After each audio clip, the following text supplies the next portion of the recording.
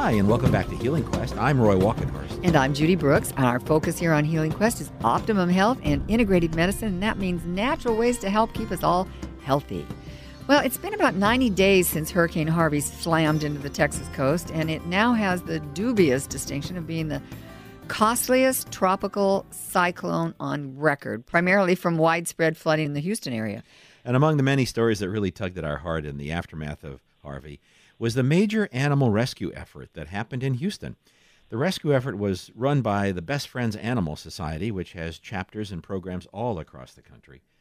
3 months ago, we spoke with Michelle Sathey of Best Friends. She'd flown to the Houston area from Los Angeles to help in the rescue effort, which was one of the biggest efforts of its kind ever undertaken. Well, now that 3 months have passed, we thought it would be a good idea to check in with her for a follow-up. So, Michelle, welcome back to Healing Quest. And remind us, please, just how big the animal rescue effort in Houston was. Hi, thank you. It's good to be back. The animal rescue effort in Houston was pretty massive. Best Friends flew in or came into the area right as the hurricane was happening and immediately started rescuing pets on the ground, as well as collaborating with other organizations to help rescue pets that had been displaced by the hurricane. And we took in 500 dogs and cats, 100 cats, 400 dogs. Originally, there was a shelter in place in the Conroe area, and then we were lucky enough to partner with Harris County Public Health, and we took over a section of the Energy Arena in Houston, which is where we created this incredible makeshift shelter that was bigger than a lot of municipal shelters in the country, and cared for the 500 pets there. It was pretty wild and pretty amazing. Well, that's what we heard when we talked to you 3 months ago. And if you remember, our niece was down there, and she had she flew down from L.A. to just help with the rescue effort. So I do remember, and we're so grateful to her. And we had a lot of people who traveled from all over the country and even from all over the world to come down and volunteer for a couple days or a week. We had some people that camped out for a month and helped out, and they really made such a huge difference. So thank you to your niece and everyone else who helped out. I'm imagining 400 dogs and 100 cats who are in this very traumatic situation and literally thrown together in this one area. How was that? How were they? How did they behave? Well, it was really interesting. It was super chaotic. It was incredibly loud. It was a convention hall, so imagine 400 dogs barking pretty much nonstop. The cats were a lot quieter, and they had kind of their own section away from the dogs. But what really struck me as incredible was just how completely sweet and good-natured these dogs and cats were. Wow. I'm based in Los Angeles, and we partner with LA Animal Services, the city shelter system, and we pull dogs and cats from them.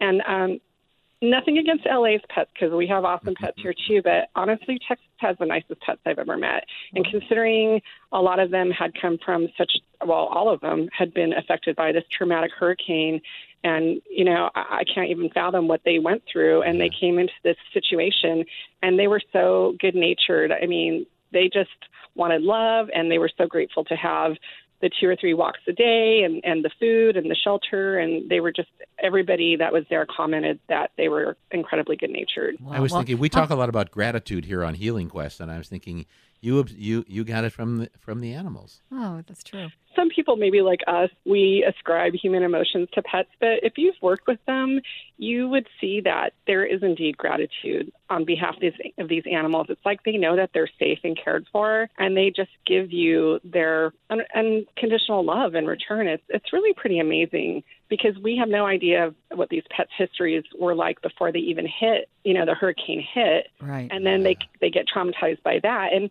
we estimated that probably at least half of the pets there were community or street pets and not owned in the traditional sense, and possibly stray. So all those factors, you add them up, and them being so incredibly sweet, it was that much more profound. Well, how many happy reunions did you have? We had about 45 to 50 reunions, so about 10% of the population. It wasn't as big a number as we'd hoped, but, when you're displaced by a hurricane, I'm sure it's incredibly challenging to get your life back on track, not to mention getting your pet back. So what we did is we gave all the pets a 30-day hold to allow their owners to come and potentially reunite with them. And once that date came up, we started putting these pets into foster to adopt homes. So if you're just joining us, I'm Roy Walkenhorst. And I'm Judy Brooks, and you're listening to Healing Quest. We're getting an update now on the inspiring work of the Best Friends Animal Society and their huge animal rescue effort in Houston in the wake of Hurricane Harvey. So, Michelle, how about the animals you couldn't reunite with their owners?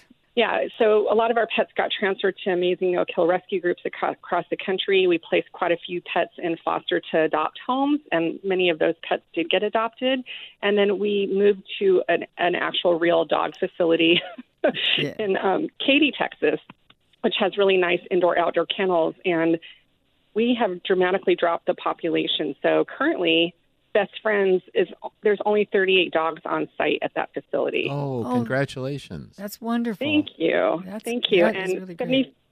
75, we have 75 dogs in foster homes and 2 cats in foster homes for a total of 115 pets. That's great. Congratulations on that. And, in addition to coming to the rescue, literally, in situations like Hurricane Harvey, I know that Best Friends is involved in no-kill animal rescue efforts all across the country. So how is that going? It's going really well. So Best Friends has a goal of making the whole country no-kill by 2025, and we're doing that by collaborating with local rescues and shelter groups across the country.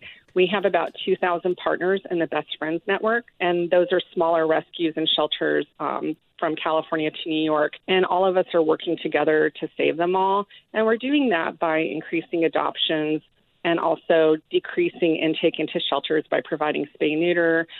We do awesome marketing promotions to really incentivize adoptions. We have different programs for community cats, and we have foster programs, which create space in the shelters. We have kitten nurseries across the country that care for the most fragile population at shelters, which are neonatal kittens under 8 weeks old. And we just have so many programs and exciting things happening across the country. It's really beautiful, and it continues to grow. Well, if any of our listeners want to get involved in helping Best Friends, how can they do that? Well, they can go to bestfriends.org, and they can find out about the different ways to help. Of course, we always appreciate donations, so you can donate directly online at bestfriends.org. You can also learn about adoption opportunities, volunteer opportunities, foster opportunities. You can look at the Best Friends Network and try to find a local rescue or shelter near you where you can do some hands-on work or just support in whatever way you'd like. We have pet adoption centers in Los Angeles, Salt Lake City, New York City, Atlanta, and of course the Sanctuary in Kanab. So if you're in any of those areas and you want to help out, you can go to bestfriends.org and they'll direct you to those different addresses. Well, thanks so much, Michelle, for catching us up and updating us on this situation, and congratulations on. It's truly a terrific program, and so we wish you all the best, and we want to keep in touch in the months ahead as your other efforts continue. Thank you so much for having me on again. Well, we've been talking with Michelle Sathi of the Best Friends Animal Society about the terrific work they do. And how they really stepped into Houston and are in many other parts of the country are moving forward with their programs. If you're thinking about getting an animal companion for Christmas, for the holidays, Michelle had some really good advice. She did. She said, well, first of all, they don't recommend that you buy a companion for someone else. I never like to say pets. I just like to say animal companions. I agree. So that's an interesting conversation. I would love to have it when we had more time with Michelle. Yes, and I think that that in her life, she certainly sees them as companions, not as possessions. Right. And I think we actually got some of that when we were talking about the emotions that the rescued dogs, especially, but even the cats, had in that Houston situation, where she said they were really expressing. She felt gratitude, and I think she's right. I don't think she's making that up. I think she's so that's another reason why we always referred to our cats as our companions. Not our That's pets. right, and cats and dogs. If they heard us say pets, they would give us such a look. I can't even believe. If that's on your list of something that you're wanting, if you're wanting to add an animal companion to your family, Right. then this would be a great time to do that. Just probably not a good time to give somebody else that gift. That's Right, She said if you know somebody's interested, give them a gift certificate, and then they can choose their own.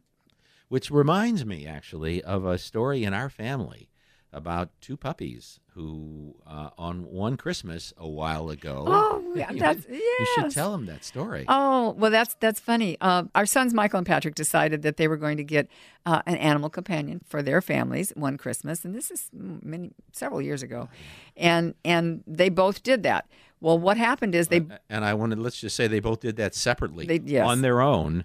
They went and found these really wonderful little labs. Max and Molly. Max and Molly. So anyway, Christmas, when the families all got together, Patrick says to Michael, "Well, so where did you get Molly?" And he said, "Well, I think it was up somewhere up in Auburn, right?"